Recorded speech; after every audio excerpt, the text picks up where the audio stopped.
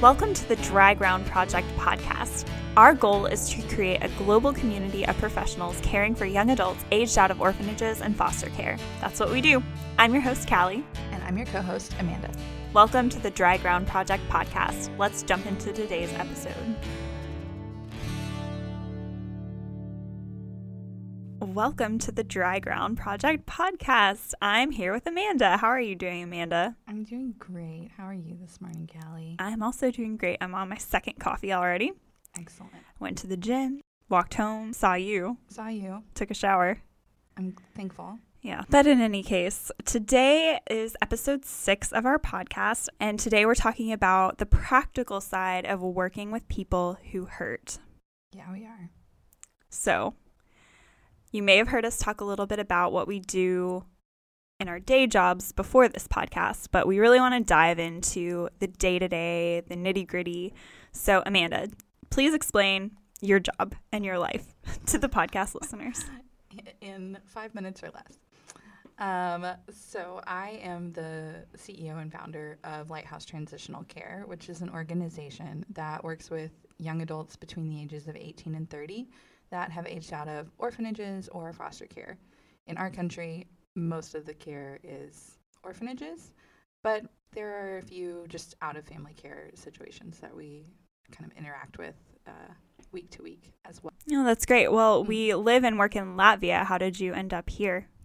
Yeah, I ended up in Latvia in 2009 because of a connection with my home church in Texas, of all places.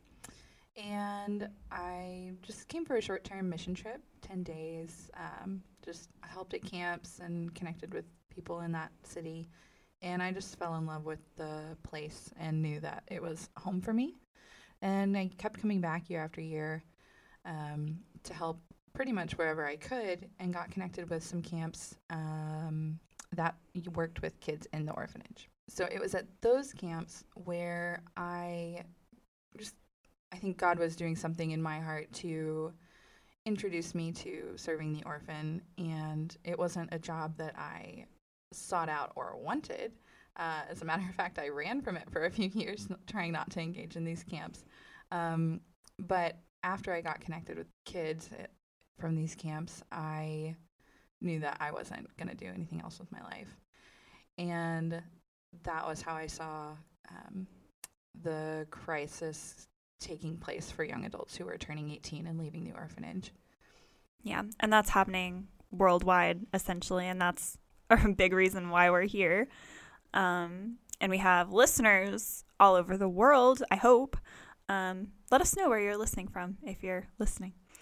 But what is different about working in Latvia than anywhere else with aged out adults? Hard to say, mostly because this is where I've worked with young adults coming out of orphanages and foster care. Latvia actually has a pretty good system in place for young adults who are leaving the system. They have lots of resources available. One of the things that we work with, and that's quite challenging, is getting youth connected to the resources that are available to them. So I have heard in the States, depending on the state you're in, there might be less available to former foster youth.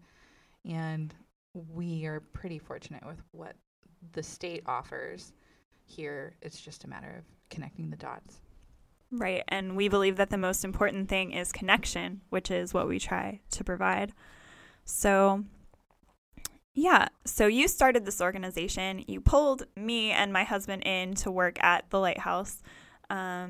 So we've been here about 3 years now, and so that's our day-to-day. And now can we move forward, and why don't you tell us a little bit more about what we do day to day? What is our routine like, and why is routine important?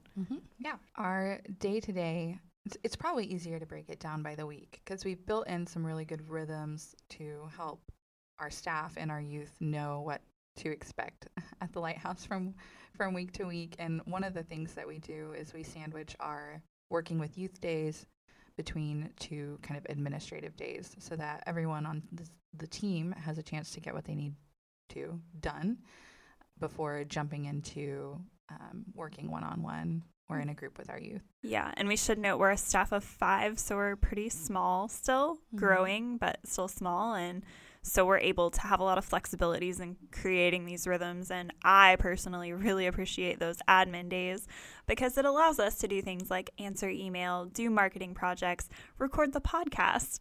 What else happens in a week? Yeah, so we have those 2 admin days that kind of sandwich our week. So the middle of the week for us is a little bit more busy, you could say. Tuesday through Thursday are when we have our events with our youth. So Tuesday is Hangout, Wednesday is Bible study, and on Thursdays we do our life skills classes. And so that's how we've broken up our week. We also break up our routine on that day-to-day, right? The first half of the day is usually just kind of office time, getting what we need to done.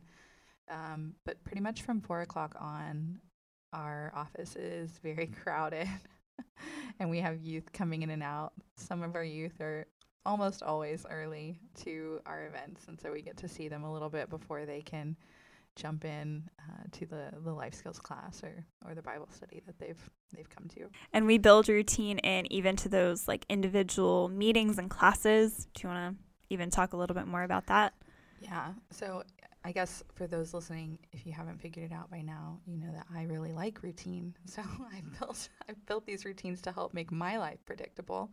But it also really helps with our youth who have lived in such unpredictable situations for most of their life, and helps them feel safe, helps us feel safe, and helps everything kind of be predictable. So our life skills classes are structured in a very specific way. So you come in and you get your water and your snack, you have a seat. We do a check-in for the day, which we call high-low buffalo. So it's something good, something bad, and something weird from the day. And then after that, we jump into either an activity that will dysregulate all of us, and then an activity that will regulate, or straight into our lesson. We kind of break it up between those 2 things. And we end with everyone getting their coats and walking down the stairs together, and then we all say goodbye on the street. It's become kind of a tradition now. A part of our routine. So what is the rhythm of a one-on-one meeting with one of our youth like? So the one-on-one meetings are a greeting. Always starts with a greeting, usually with a nickname or a hug or a high five. Since we know our youth really well, we can do that. Then we get water and a snack for both of us so that we can head into our meeting empowered and with our bodies working the way they need to work. I will also usually do like a scan of what sensory needs might need helped with a young adult. So like, okay, they need a weighted blanket, or I need to make sure to have like the Pop-It out on the desk, or something else. I want to make sure that I am scanning and aware of what sensory needs might need helped. Then once we've done all of that, we sit down and we have our one-on-one meeting, and we usually wrap up with kind of the same segue, a transition out, like, all right, in 10 minutes, can you go wash your cups so that we can wrap up and go into class or leave for the day. Always saying like, all right, let's wrap it up, has been something that one youth heard one time, and now it's just kind of what we say when we're ready to wrap up a meeting. So yeah, and we can do that with a little bit of sarcasm and joking too. Yeah, absolutely. It can be very playful. And yeah, so that's how we structure it. It's the greeting, getting connected, empowering the body with snacks, food, and usually a sensory item of some kind, and then heading into whatever meeting we have before wrapping it up. Let's wrap this up. Do you think that routine leads to less authentic interactions? Like if you're planning out your day so much and come in, get your snacks, sit down, do this, how does that inhibit, natural interactions? Or that's a really good question. And I could see how someone starting out with working with youth might feel that it's inauthentic, and it couldn't possibly lead to real connection. But for me, that's not the case at all, because the routine is just me meeting the need of my young adult that I'm working with, right? Routine is connecting because it's giving them what they need to feel safe. And if that's my mindset going into a routine, then I can know that the motivation behind it is connection. It's not about the rigid structure. It's about creating a space for my young adult. Mm-hmm, yeah. And I guess we talked about me being self-disciplined. I think I am tempted to make it a rigid structure, but we're a team, and I have people around me to remind me that it is about connecting. So that's why we all work together. Yeah. And you said you really like routines. So why is that? And what are some other ways that you personally implement routine into our week and our days? Yeah. So routine for me helps what is already a fairly unpredictable and flexible job become focused. It's good to be interruptible. I do want to be able to put my work down if a young adult comes into my office and needs to chat. But if my life was constantly that, I would not be in a good place to serve my youth. So creating routine is a way for me to create a predictable environment that I feel safe in, and that my staff can feel safe in, and that my youth can feel safe in. And so they, of course there are hiccups, but having a routine in place for each interaction helps the predictability. Awesome. So as you can hear Amanda speak about, we really believe in routine, and we encourage you, if you're working in an organization that is small or is flexible, to implement these kinds of routines in whatever way it works best for you. Everybody's different, but that's what works for us. Mm-hmm. And moving on, we also believe that self-care is very important. Yeah, we do. So you are good at self-care. I forget things. Like self-care to me, is drinking my water when I need to be drinking my water. And I forget that, which is why I need routine to help myself remember these things. Well, with water, I had kidney stones when I was in my early 20s when I didn't drink water. So that just completely flipped a switch in my brain, and T-shirts said, coming soon. If I don't drink water, I'm going to get kidney stones, and kidney stones are awful and horrible. And so I started just drinking as much water as I could. And then I realized, oh, hey, I feel better when I drink water. So that's the story of why I drink so much water. If you need a motivation, just imagine kidney stones. And I will try that. You'll get there. Yeah. And I'm also a super introvert. So if I don't take time for myself, I'm grouchy and I'm not serving my youth or doing my job in the best way I can.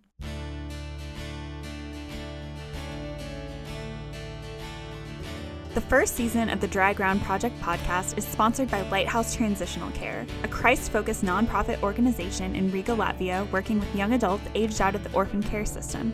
Consider supporting the Lighthouse and learn more at lighthouselatvia.org.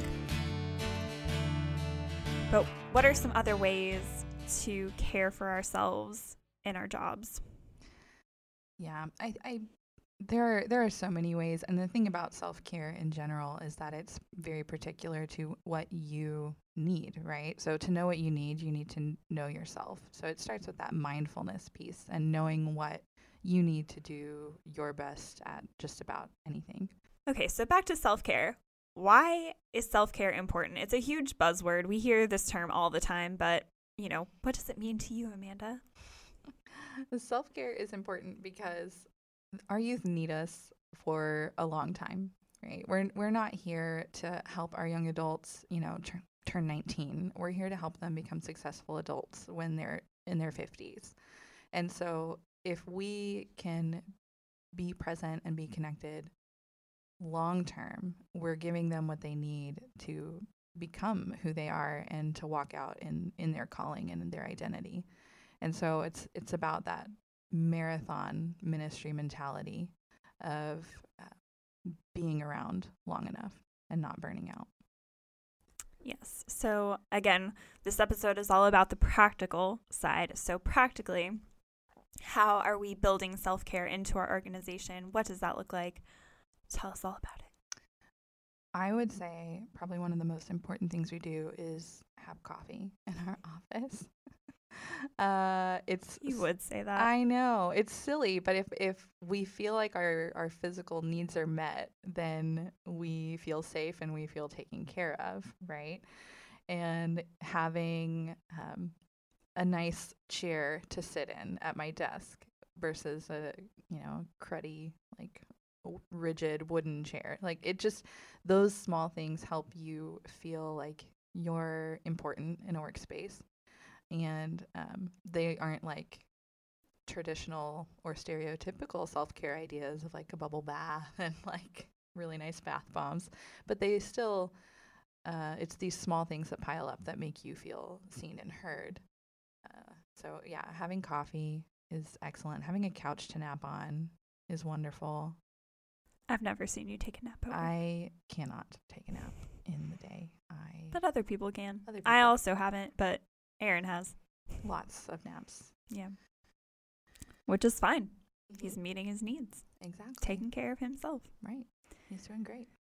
Okay, but all joking aside, I think one of the most important things we do at the Lighthouse in terms of self-care is just being connected as a staff and really being a team. So can you talk about that and what it means for us to be a connected staff in terms of self-care? Yeah. Going back to that idea of ministry as a marathon, you can't do that alone. You know, we were made for community and we were made for connected, safe community. And when you're doing ministry with others, that's the type of environment that you need to do your job well. So having a connected staff, having a safe place for our staff to go to when they need to vent or when they need to admit to messing something up is really important, because without that type of trust and safety, it's really hard to do the work that we do. And also just the giving space for your staff to rest, right? Like the administrative days. Those are days for us to have a slower pace than we do in the middle of the week. And it's good for all of us. Yeah. So what do we do when hard things happen? What is the venting process? For me or for you or? I'll answer, but you go first. Okay, I'll go first. For me, venting is usually we have the squishy fidgets, and they're really sticky. And so I'll just go throw them at the wall and vent about whatever I'm mad about. And then I'm fine. Yeah, then everything's fine. No, nothing's fine, but I feel better and I feel heard, and I feel like I had like a release of that frustration. She'll cry often after throwing the fidget. Usually that is just a little happens. Cry. Yeah, it's a small one, but it's just what I need. Mm-hmm. But I can cry at work because I have safe staff and employees. For sure. I have had jobs where I have had to go to the bathroom and cry and then make sure I look normal coming out of the bathroom. But we've made sure that our workplace is safe enough that we can just start crying at our desks and everyone knows what's going on, and it's a real safe place. So how do you feel safe and connected at work then? I don't know. I just need to talk to you. And I've told Amanda this many times. Like, I just can't imagine doing this work with anybody else, really. Anyone that I didn't fully trust, because, I will make mistakes in my job, and I will, things will just come up that bug me. Because we can't fix everything, and I really wish that we could, but we can't. And so I'll come to Amanda and just complain and whine about it. And if I couldn't do that with my boss, I don't know what I would do. And so I really appreciate that we're cultivating this culture of trust and, I don't know, just the fact that it's okay to do that. Because, like I said, at other jobs, crying in the bathroom and then showing up to a meeting with your boss and saying everything's fine, I've got everything handled, that just doesn't work in the kind of work that we do. It's too hard.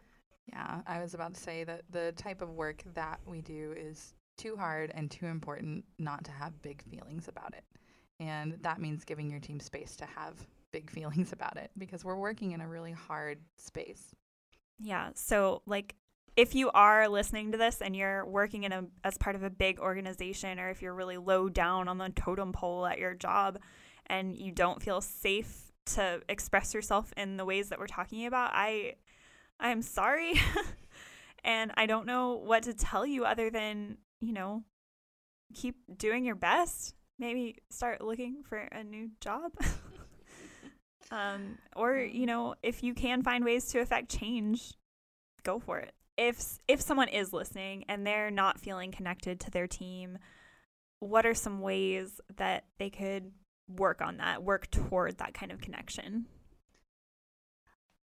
I think, if that person is a part of a really large organization, then they can focus on their space for rest individually. Because, if you're just showing up for work, it could be hard to make big organizational changes. But you can have good boundaries on your own rest, and you can, not pick up your phone after work hours, and you can not go in on the weekends when, someone says that there's an emergency that you have to be there for, giving yourself that space is really important.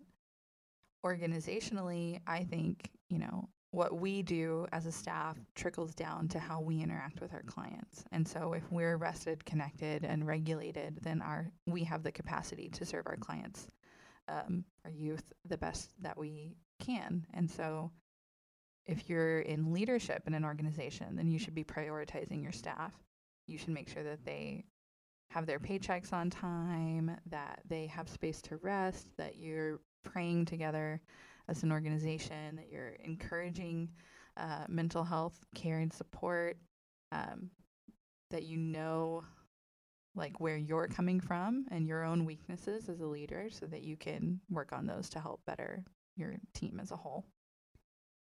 Yeah, those are some great examples of things we can do to be more connected. So one thing that we've learned through doing this work is a lot of information about attachment styles. And this helps us in a variety of ways. But Amanda, how does this help us connect as a team? So knowing your own attachment style, knowing where you're coming from, will help predict why it might be challenging for you to interact with someone else with a different attachment style. All of us know generally where we are coming from, and I think that's part of what makes our team really great, because we can know when we're bumping heads what might be at play there from our own histories. So knowing your attachment and knowing the attachments of your team and trusting each other will help you build safe and secure connections within the organization, and also help kind of resolve conflict when you know where everyone's coming from. There are other great tools for building connections with your team. Like, we joke all the time about our Enneagram numbers and our Myers-Briggs type. Myers-Briggs type.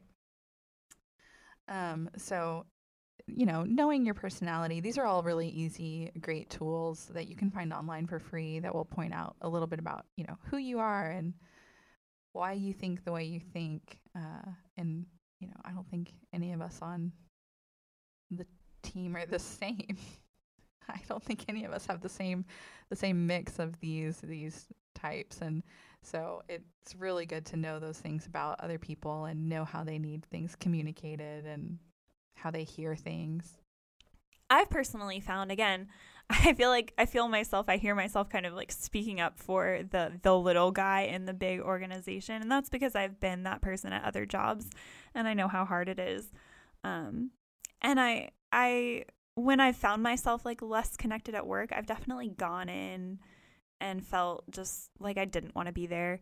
But I've also found that the more I opened up to my coworkers, even if I didn't, see eye to eye with them necessarily, but the more I talked about my own personal life, the more they'd open up about theirs, and the more we ended up getting on the same page. And even my last job before coming to the Lighthouse, it took a while, but I did end up feeling connected to my team, and that was because we just talked about our lives and what was hard. And so I think you can cultivate that even if you're not feeling it so much in the beginning. And if there is someone that you really disagree with and you don't feel safe with, I don't know what can... Well, from a leadership standpoint, I would say fire them. I mean, that sounds horrible, but like if someone is really dragging down an entire team, then again, the work is too important. One person can't derail an entire ministry because they haven't worked through what they need to work through. So yeah. And for a non-leadership standpoint, obviously, if you have an HR department, you can go to them. We don't have an HR department. It's a really common joke around here that we yell for HR when there's some sort of issue, but they never answer us because they're not there. Because they don't exist. And also, I have experienced in my life not getting along with someone and intentionally praying for that person, and I have seen God change my heart for them. So that is possible. We obviously can't underestimate the power of prayer in what we do. It is vital. And Amanda, another thing you said was vital was coffee and pastries and snacks. Yeah. And I think we learned that from our youth because we know how important it is to provide them with healthy snacks and just how much they open up and connect over food. So would you say the same thing's true for us? Oh, yeah. I mean, food has such a power to let people feel connected and engaged with their community. Like everyone loves a good pastry. We've been daydreaming about an almond croissant for like 2 weeks because we recently found it, and it's just amazing. We had one on Tuesday. Yeah, had one on Tuesday, and it's all I've thought about all week long of just how nice that croissant was. But food just culturally brings people together, right? All over the world, this is how people come together to celebrate, to grieve, to connect. And so we're stepping into that same rhythm intentionally. So like all of our staff meetings, there are pastries. It's become a joke. I think Aaron will walk in and be like, see, pastries. I told you. I don't need to stop for pastries. He requires them. He does require them. Pastries and naps. Sounds great to me. Yeah. How do you feel about traditional team building? This is more common again in those larger organizations, but what do we think about those? I think in a large organizational setting where you may not necessarily know everyone that you are working with, team building can be a fun way to get connected. I think team building, intentional team building, is really just shared experiences, right? So we came upon those organically because we were at the same camps, bonding over the same troubles, and got connected in that way. Team building is super important, again, because if your team feels connected and safe and regulated, then that trickles down to the youth that you work with. But if it can't happen authentically, I guess there's nothing wrong with taking your whole team out to a high ropes course or going bowling, or I don't know, if you can cook a meal together or something, anything. Just get connected. Yeah. Act like you like each other. Fake it till you make it. Right. Build that routine. Okay, so more about self-care. As a leader, how do you make sure and how do you make sure your staff is getting the most out of their rest? I think in general, self-care for me is not a strength, and that's why I approach it with that routine mindset, because it doesn't feel natural to me to stop and take care of myself. This goes back to that knowing who you are and knowing your weaknesses so that you can better serve others. So knowing that it's my weakness allows me to look at the self-care of others and go, okay, I know I'm so different from how this person needs self-care. So I'm going to give them the space to do self-care how they need it, rather than going in and assuming that you need exactly what I need. And really seeing the individual is super important for any size team. It's harder in a larger organization, but Yeah, I read a quote once that said, if you work with your brain, Sabbath with your body. And if you work with your body, Sabbath with your brain or your mind. And maybe we can even extend that to say, if you work with people, maybe you should Sabbath alone. I definitely feel that way, again, as an introvert. So like, each person on our team needs something different. And, if I'm telling them to only rest a certain way, then I'm getting in the way of what they need. And that's not the goal of self-care. And because we're such a connected team, I can tell Amanda to stop getting in the way. Yeah, it's happened a couple times. Yeah. Actually, the other day I was trying to make a reel for our Instagram. Just quick anecdote here. I work kind of in the middle of our office in an open space, whereas Amanda has her own office because she's the boss. And Aaron, my husband, works in kind of our communal hangout room, but it also has a door. My office has no doors, so people come stand around my desk to have a conversation while I'm trying to make a reel to share the story of our great organization and what we're doing.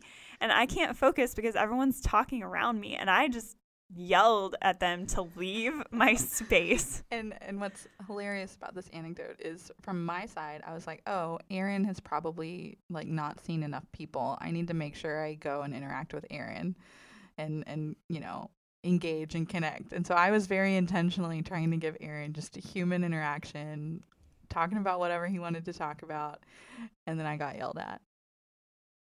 Because we're so connected. Right. Because I care. Yeah. Because I'm trying to do my best work for our organization. Yes. And we listened and we separated and went our own ways. But again, at any other job, if I yelled at my boss disrespectfully like that, I could have been in trouble. You are. Oh, no. No, you're not. You're not.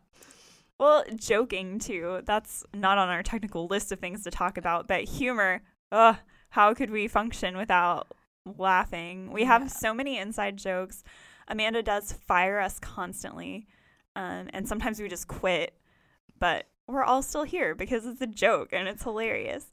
Yeah I think I've probably quit my job more than anybody. It's hard work, but if we can't go into that with joy and humor and laughter, and what's the point?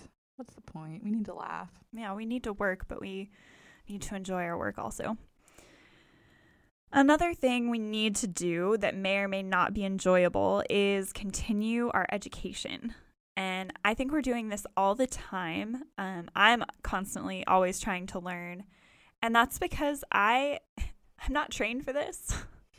We are paraprofessionals. So, Amanda, can you talk more about that and about continuing education? Yeah. So we talk about this a lot in our space. There are professionals all over the world willing to help young adults who have come from a place of trauma. Yeah, maybe you actually are one of them who went to school for this. And the bottom line is there just aren't enough mental health care professionals anywhere in the world for the amount of crisis that is happening.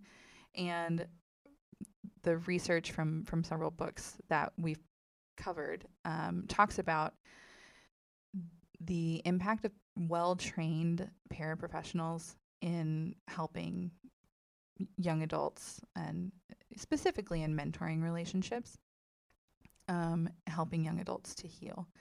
And that's why continuing education for a staff of paraprofessionals is super important, because you can't just walk into this work with a big heart. A heart is great, but it's not enough for the types of care that our young adults need and need to thrive. So you've got to go into this with training. You have to go into this with good support, with a good community, and with practical tools to help sustain you.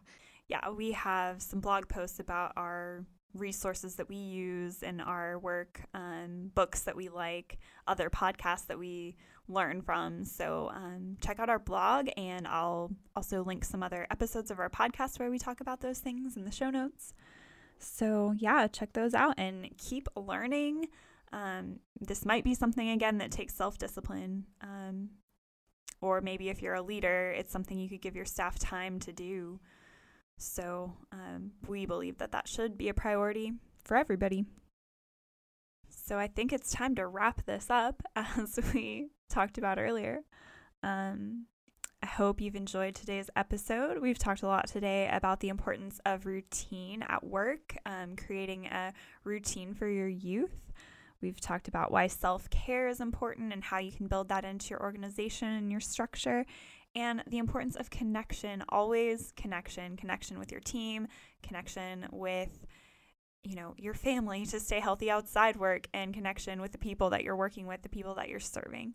So I hope there's something you can take away from this episode. I hope you enjoyed it. If you did, share it with a friend, and have a great day, and we'll see you in the next episode. You want to say goodbye? Goodbye. Let's wrap this up. See you next time. See you next time. Thanks so much for listening. The Dry Ground Project is hosted and produced by us, Callie Newton and Amanda Bannister. Music and production support by Aaron Newton. Sound production and design by Jonathan Neves. Find us online at thedrygroundproject.org, on Instagram at The Dry Ground Project, and on Twitter at DryGroundProj. See you next time.